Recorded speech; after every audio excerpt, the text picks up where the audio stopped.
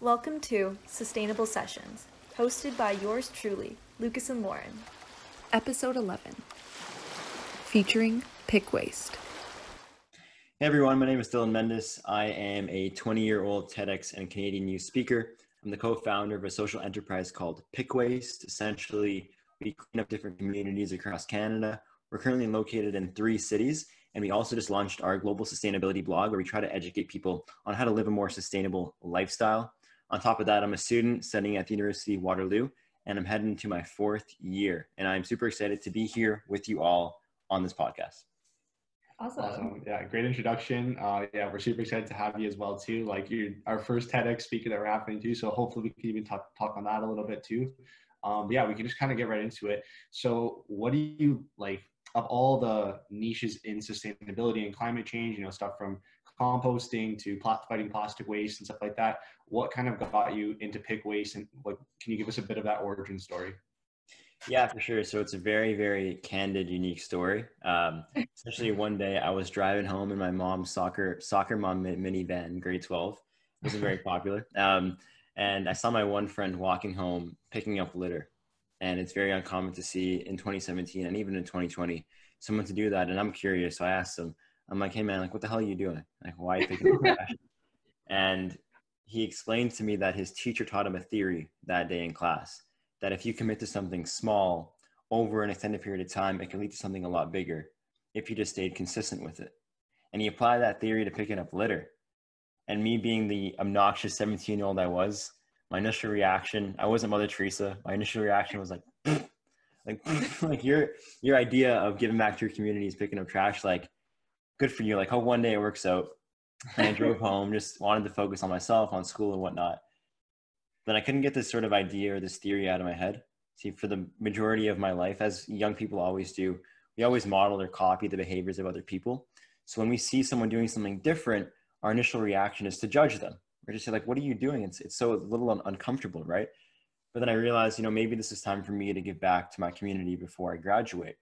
So I said to him like, hey man, like this is a cool idea. If you do this by yourself, you're not going to get much done. But what if, it's a crazy idea, but what if we partner together and host weekly cleanups for 1 hour once a week? And he agreed. So we went to the beach with 2 of our buddies, and we had no plan or vision in mind. To prove to you that we had no plan or vision in mind, we called ourselves the Wastemans. Like that was our name. That was the OG. It was called the OG Wastemans. That was like the original name. And yeah, we just tried to pick it up trash. And then I went to speak at like a local church, and then that's when I knew we needed to change the name. I didn't want to say the name Wastemans when I went to go speak at this church, and then changed the name to Pick Waste, a little bit more professional. It started in the city of Pickering, where we're both from, so it's like a dual meaning. And then from there, it just started to grow and scale. And week after week, we stayed consistent with it just as a summer project, but more and more volunteers started to come out. And by the end of summer in 2017, we had about 15 to 20 volunteers coming out consistently. So we thought to ourselves, like, why stop? Why don't we just keep this going? So as long as there was no snow on the ground, we went out picking up trash, and we filled over 1,700 bags of litter to date. We're now located in Montreal and in Vaughan as well as Pickering, and we're just trying to keep it going. The initiative has been featured on Canadian News, and that helped us a lot just to grow the initiative across Canada and helped us to speak at more events to sort of get volunteers and just educate people on sustainability. So that is the SparkNote founding story. Wow, that's super awesome and super inspirational too.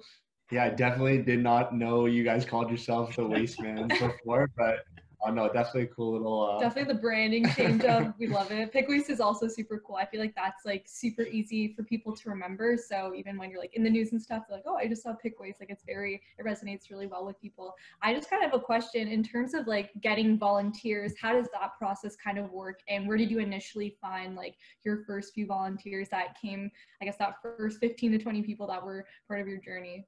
Yeah, that's a good question. So first, it was my buddy Sam, the guy I saw walking, and myself, and our mom cheering us on with cookies and milk. I'm kidding, but it was just like close family and friends. And what I realized is that when you start a movement or you start an organization, your family and friends are sort of meant to be there to help you out right at the beginning. They'll support you and whatnot, but as you gradually move along, you need to find people who are actually passionate about it, because family and friends will fade off, and it's natural.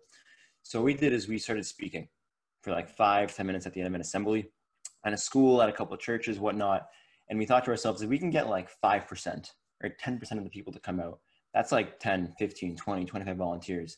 And that's literally what we did. That's how we started. And we created our own social media. A lot of people discount the power social media actually has. And you guys kill it on social media. You already know this, but like just a simple post or a video here and there can go a long way. So I would say 1 is speaking, and then 2 is social media. That's awesome. Yeah.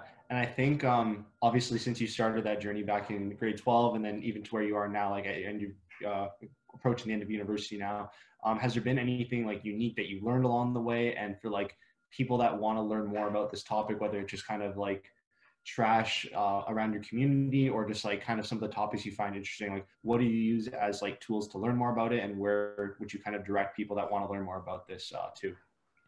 Yeah, so I'd say like to answer more to your first question and sort of tie them together, like the main aspect we focus on, like environmental, is either pollution combined with awareness. Right? That's like our main thing. It's like pollution as in, you know, like plastic pollution and whatnot, and then awareness tying in our blog as well. When you pick up trash, our goal or our motto is that, you know, when we every time we go out, there's like either people honking at us and like, you know, giving us praise, or we post on social media and then people see it. And that's at the end of the day what people need, right? They need to see community. They need to see other people doing an action, and they might assume that that's the correct action. Not necessarily to pick up trash, or maybe just to live in a more environmentally conscious mindset.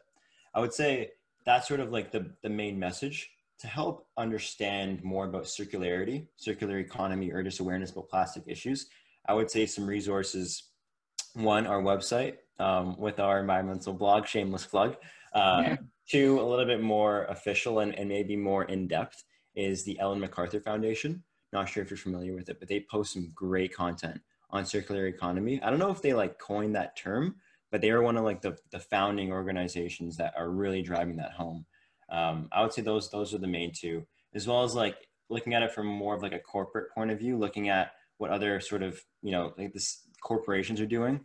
SBTI, so Science Based Target Initiative. That's a really cool organization that keeps track and helps other companies, like multinational corporations, helps them make sure their targets are actually aligned with the UN's targets to, you know, reduce global warming, and help make sure that those targets are actually achievable, not just fluff. So those 2 or 3 organizations probably the most useful in my opinion. Awesome. Wow, Yeah, no. that's awesome. Great resources too, because I feel like a lot of people when they're first learning about certain topics, it's kind of like an overwhelming thing and you don't necessarily know where to start. But I think going to different people's websites, especially yours, it'll be super easy for them to learn. And even just following your social media, like you said, I think that's such a simple way to break it down. Like you see action and you feel inspired to do action. And I think it is really as simple as that sometimes, whether it's, you know, through the praise or, you know, through likes or comments, whatever, but just visually seeing it and being inspired by that to go and do something or get involved. I think that's a great way just to really simplify it and make it clear for the audience. When you were talking about like, I guess, how you guys have expanded, now you're in multiple cities, like what's kind of, I guess, your long-term plan? Like, do you hope to get this potentially like in multiple countries or more across Canada? And like how did you guys develop traction to get into new parts beyond where you guys just started off? Great question. So firstly, long-term goal, again, two-prong approach. So 1, expand the initiative into multiple cities across Canada. Firstly, that's sort of like our big goal. When you think about Canada, people think, oh, it's a clean country. Like when Americans talk about Canada, it's like, yeah, Canada's great, no trash. And then when I speak in the States, they're like, who's throwing trash around the 6? Like what? Like there's actually garbage in Toronto. And there is. So I think like the main goal is to really focus on youth and encourage youth to start their own chapter wherever they are across Canada, as well as really grow the sustainability blog. So we've had the privilege of getting writers from like really, really unique countries, and even just visitors from like all across the world. And we think, just like me personally being in school, working for other companies for Co-op, like the best way to magnify that impact globally is through online. That's sort of like where we stand. It's like, you can easily create a blog post and someone in India or Australia or Japan can just read it. It's like, that is crazy. That blows my mind. It's like, what? That would have never happened for free. It's literally for free. You don't have to mail anything.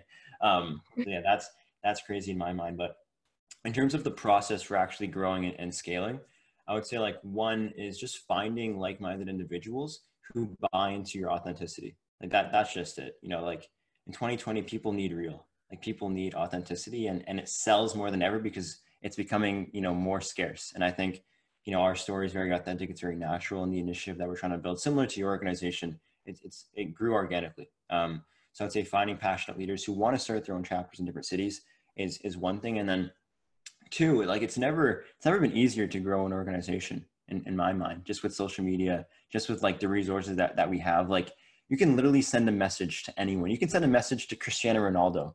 It's not like he's going to receive it on Instagram, not like he's going to read it, but there's a probability that he does read it now more than ever. So I think using the internet, using social media is super helpful when scaling. And that's sort of what we've leveraged a lot.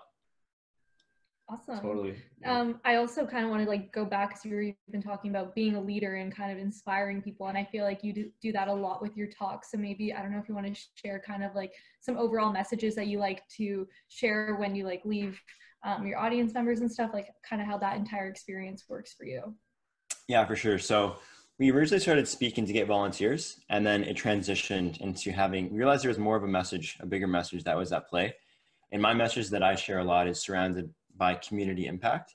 So I talk about three main important factors. I talk about one, the importance of just being yourself, just being your true authentic self. And I talk about the different stages that exist in life that philosophers such as Erik Erikson and Rene Girard have actually molded and formed based off of interviewing so many different people. And one stage in particular is the stage of mimicry. And we always copy what other people do. Like think about how you guys learned to dress so well when you were younger, right? It's like you copied how other people dressed, or like think about how you're understanding the words I'm saying in this podcast. You copy how people spoke English. So one thing I talk about is we were meant to copy to learn, but so often we get stuck in that stage and never move into the stage of exploring, of strategizing, of becoming and expressing your own individuality. I talk about the importance of authenticity, talk about the importance of community. And that's where I bring in Pickwaist as an example. It's like, yeah, one person may not seem like they can do a lot in their community, but when a community comes together, they can make a huge impact in their world. And I talk about the importance of just getting uncomfortable. And you both know this, when you're either making TikToks or you're trying to sell your brand, or you're at, Wilfrid Laurier Business School, like with a booth and no one else is there. And you feel like you're just standing there and like there's no one else to support you. And it's like, a lot of times it's going to feel uncomfortable, and that's okay. And the more uncomfort you get, the more uncomfort you feel, the more you're going to grow as an individual. So talk about those main three things. And I would say one piece that I could say now that could be very relatable to any young person that is watching this is you can either use your age as a limitation or use it as an advantage. And I have a few stories to sort of depict that in a way, but that's sort of my 2 cents on what I share when I speak at schools. Awesome. Yeah, no, we love to hear those stories, but just to jump in on that too, I'd love to comment. Like, I think those are really strong values that you definitely bring out to your audience. And we try to share that as well too. Like, there's been so many times we've had younger entrepreneurs on the podcast, even some older ones too. And it's a very common theme is to get comfortable with being uncomfortable. And just whether you're an entrepreneur or just someone that's getting out of their comfort zone and trying something new for the first time, like you have to just get used to that feeling. Like routine and stability are obviously very good pillars in your life, but you're never going to grow and become something or try something new if you don't get used to that. So that's really great. And I think those things will come in moderation too. Like you'll start to figure out formulas that either work for your business or like for your talks. Like you'll find stuff that really sticks with people. And I think that's the biggest thing to help grow your brand as well. But yeah, and then just to go back, if you could share those stories too, we'd love to hear those for like the younger audience. That's awesome. Yeah, there's a couple of them. So one we were at a pitch. So we had this pitch in Pickering, and it was like for $10,000, and we were the underdogs. Everyone was wearing suits. They're all older people. We came in jeans and our Pickwaist t-shirt. Like, we had no clue what the heck we were doing. But one thing that we developed was our speaking ability, and that's what we knew the best. And every other group had like these big financial models and these big plans and these big suits and like these teams of like 20 people. And we were 2 teenagers in jeans and a t-shirt with no PowerPoint, nothing. And, we said to ourselves, we can either take this as an L and like already just like, give into it, or we can just do what we do best and like speak with passion. And that quick decision before we went up was like, look, we just said it how it was. So we went up there and we said, look, we don't usually speak at City Hall. That's why we're not dressed in suits. We're just two kids with this idea, with this plan. And we spoke straight from the heart. And out of all the teams, we actually ended up winning the award, like the grant, which is so funny. And everyone else, and other groups had to vote for the winners, and they voted for us. And we're just like, Like, wow, like I would say we could have gone in that stage like, oh, like these are two kids, like whatever, you know, you're definitely not going to win, or use it to your advantage, saying like you're a lot younger, you have a lot more potential to get what you want to do, what you want to do. So that's one quick story on how you can use your age to your advantage. Awesome. Yeah. And I think like we've done our fair share of pitch competitions and applied for grants and done things like that too. And I think like exactly what you said, so much of it comes down to the authenticity of the story, and you shouldn't feel intimidated if, you know, we did a recent one with the city of Vaughan. I actually remember like two of the, like there's 5 winners at the end of the day, but 2 of the winners had like full on PhDs. And like, it definitely, you know, if you're a young kid, whether you're in high school or your first year, it's kind of like, you know, what am I getting myself into? And like you said, they have these incredible models and so well detailed, but if you can really cut through that and give a very authentic story that just resonates so well with people and they truly get it, you don't need a lot of that. And it's there if people ask questions and you want to call on it, but that shouldn't be kind of like the foundation for your story. The story itself should be what drives it home. So that's great to hear. For sure. And like even another example, more general, like say if at the time we were 17, if you're 17 trying to speak to a high school, it's like you just graduated. Like what value can you provide? But even like as a 20-year-old, a lot of the times you get this vibe from teachers and faculty, or even when you speak at organizations, and it's just like you're only 19, and like you get that. But what you can do is use that as like energy, as fuel. Then you go and you kill the speech, like you professionally show up on time and you kill it, and then their tone changes. It goes from, oh, you're only 19 to, wow, you're only 19 and you did that. And just like using that as fuel's motivation, it's like, yeah, like that's how you can use your age as an advantage versus a disadvantage. I think another big thing too is people trust you in a way when you're younger. Like I find younger people trust younger people, and we've been even seeing that like on our social media platforms. People are more likely to watch our content or follow us and see kind of all the things that we're posting just because they relate to us on a better scale versus like an older person with like a PhD that's coming at you with all this like technological stuff, which is super cool, and you want to learn those things. And I think people like that can be mentors, but yeah, it's like finding like-minded people that you can work with to kind of go through things. Yeah. And I think to kind of build on that too, like I'm sure since you guys have been doing this for so long, have you had any stories where you've had, I guess maybe whether they're in high school or maybe even younger than that in elementary school, have you had any young people that have come up to you, been inspired by your story, that you've kind of maybe not like been a continuous mentor, but you had those moments where you've had someone young come through, and like, what was that like for you? Yeah, it like after you speak, right? So I was speaking for a couple of years, and when you speak, like you craft the message, and I, like Lauren said, when you're younger, you can relate to a lot of them.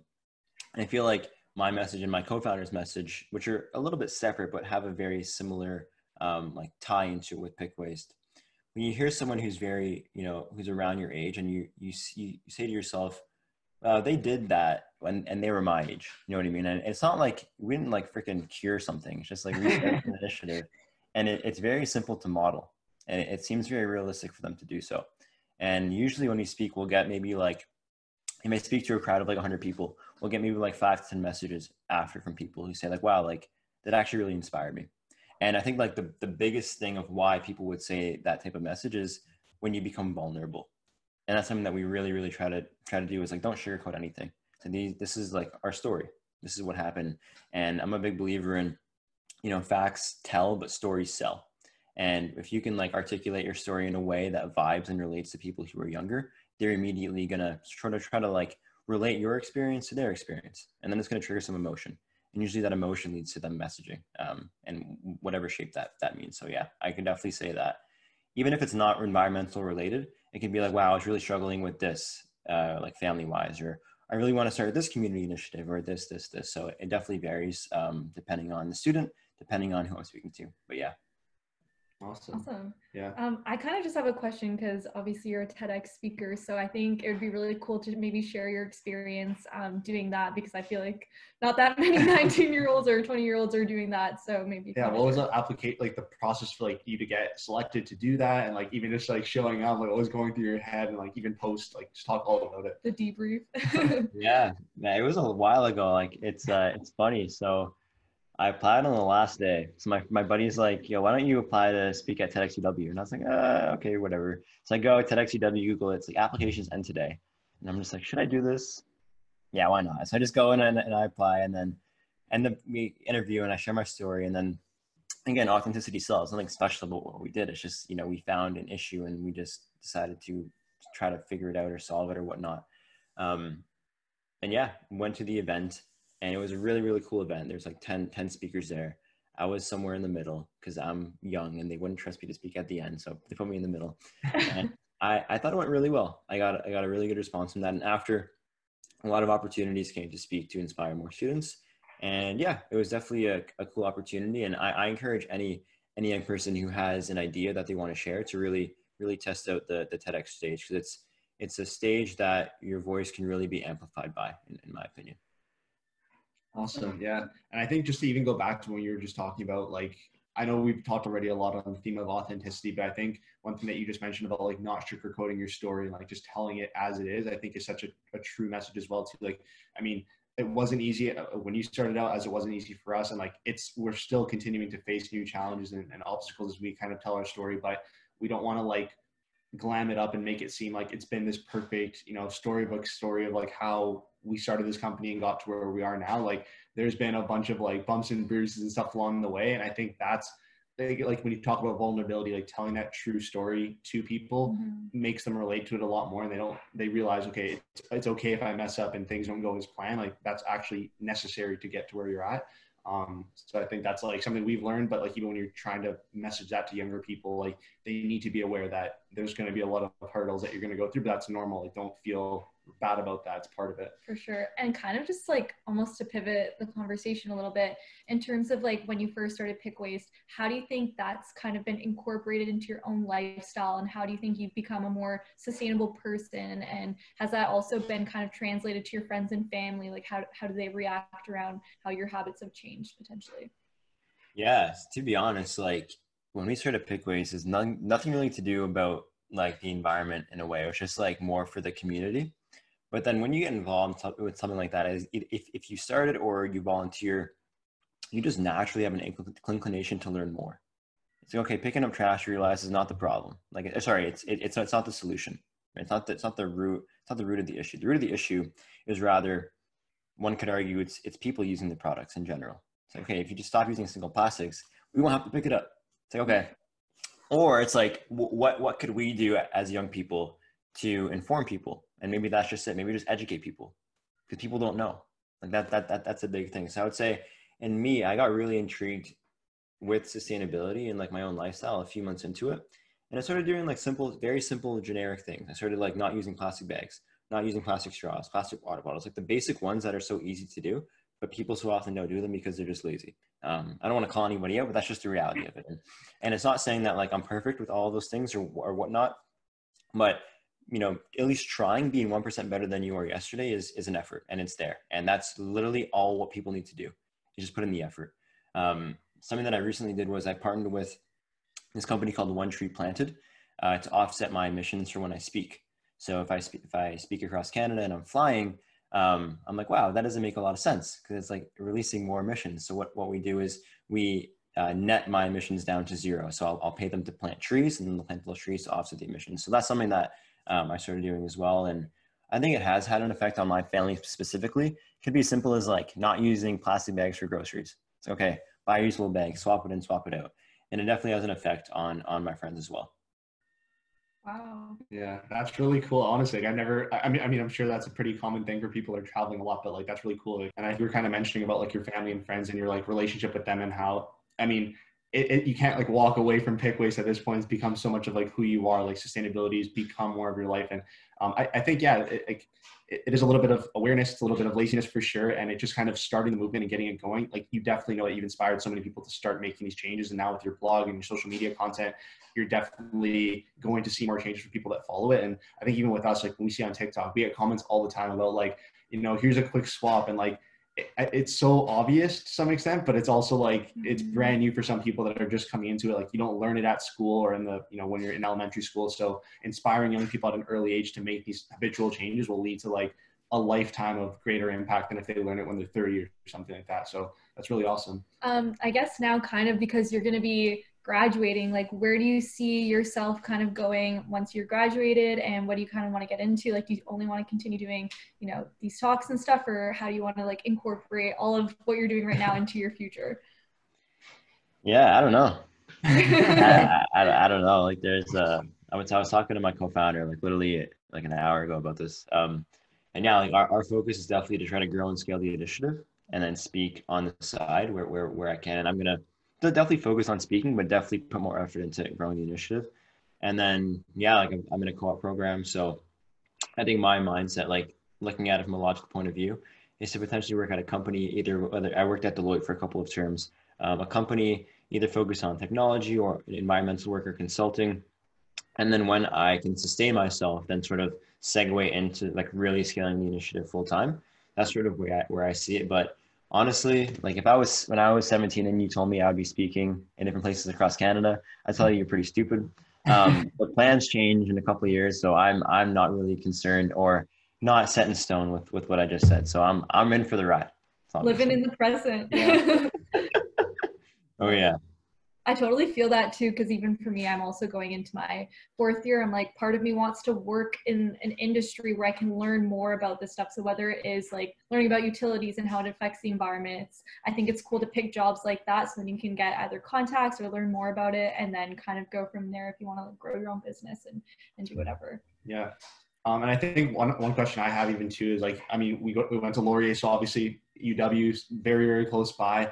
What have you found in terms of like the culture from, let's say, year 1 to year now? Like, have you noticed a cultural shift around environment, or just living more sustainability? Maybe like the niches or pockets of it, but like, what's your experience been at UW? I mean, like we can talk about Laurier for sure. There's definitely been a shift, but it's just interesting to kind of hear stories of how universities develop and over time started adopting more of these principles. Yeah, I definitely think there's been an overall shift culturally. I think culturally there's been a huge shift in Ontario and like even in the greater world on social media and whatnot about environmental issues. I think that shift is driven a lot by corporations and a lot by government organizations. And I think that has a huge ripple effect on the University of Waterloo in particular, just because the university is very driven by technology. And like people understand now, like, yeah, like doing these incremental changes helps a lot, but what really is going to drive it is technology. And Bill Gates, he wrote an article, I think 2 weeks ago. So Bill Gates predicted there was going to be a global health pandemic in 2015. No one really listened. Now he's predicting that climate change is going to be worse than this global health pandemic that we're currently experiencing. Let's see if anyone listens. And what he spoke about is that technology is going to drive it. And I think at Waterloo specifically, it's a very tech-focused school. And I think that really is resembled by a lot of students. It's like students are really, really curious to understand what they can do with their own mindset, whether they're in CS or business or eng, and try to sort of contribute to try to find a solution to different problems. And it's not, as you know, it's not one solution fits all. It's a wide array of problems that exist. But I think a lot of people who have that tech mindset, their focus is trying to develop some sort of strategy or just try to get back on their own personal life to try to mitigate this issue. I'm pretty sure I know what Bill Gates, I think he did a TED talk like a few years ago. It's called like Net Zero or something. And he's like, we literally need energy miracles in order to survive. And it's really cool now to see how like there's so many companies emerging just trying to solve these issues. But then we're also still so reliant on natural resources. So it's going to be interesting to see what's going to unfold within the next like 5 to 10 years when we really need stuff to kind of get figured out. Yeah, exactly what you said too. You talked about the pandemic, like it's the irony of it is that like it's not pressing until it is pressing, and we know that we can start preparing and taking these incremental changes now, but like it'll be interesting to see exactly what happens in the next couple of decades or 50 years and like really how much of a crisis this becomes compared, like pandemic just caught everyone, you know, completely off foot and it threw us all for a whim. And so it'll be very, I mean, it's kind of a little scary to think about, but interesting to see. People need to talk about it. I think that's the biggest thing. So, I mean, that's what we're trying to do with the podcast, and definitely having leaders like yourself kind of out there sharing these messages and inspiring people. I think that's the biggest thing that we can do from an individual scale. For sure. Yeah. And I think like change is happening and it will definitely start to pick up, because if you look at it from a behavioral point of view, like even individuals, like most people in university, when do they start studying for a test? It's like the day before, a couple days before. The reality is like individuals need pressure to change. Like that's it. And I think the pressure's coming on, and I think change is going to follow. So I'm optimistic, but we'll see. We'll see what happens. Awesome. Yeah. Well, I guess, yeah. Go ahead. No, I guess kind of to just like wrap up the podcast, if there's any kind of like one last message you want to share with our listeners, or if there's like a story that you want to share about either your business or kind of yourself, like the floor is yours. Yeah. So whatever comes to mind, like don't overthink it, but just something you want to leave the viewers with. Love to hear it. Yeah, I'll share a story, and that'll like tie into a message. So we wanted to host this event a year into running Pickways called Awareness Day. The goal was to collect all of the recycling from our cleanups, store it in my buddy's backyard. It was about 150 bags, only recycling because of garbage, it would just be a mess. And then station it in front of originally City Hall as like a big garbage structure, just to showcase what we picked up from our community and to showcase that change needs to occur. And then we ended up relocating to our old high school where Pickways began for a number of logistical reasons. And our goal was to get as many people involved and come out in our community as possible. And 2, to get national news to come out. Because in our mind, if people saw it across Canada, more eyeballs who see it, more change is going to occur. And when we told our friends and family, like our big goal or big idea, getting the news to come out, like they just laughed in our faces. They're like, yo, come on. Like your Pickways thing's cute and all, but like you're talking about national news. Like they're not going to come for you guys. Like, I'm sorry. It's Saturday. It's summer. They got better things to do. No, like we actually believe in this. And we emailed and called these news companies every day for 4 months. And not one got back to us. Not one.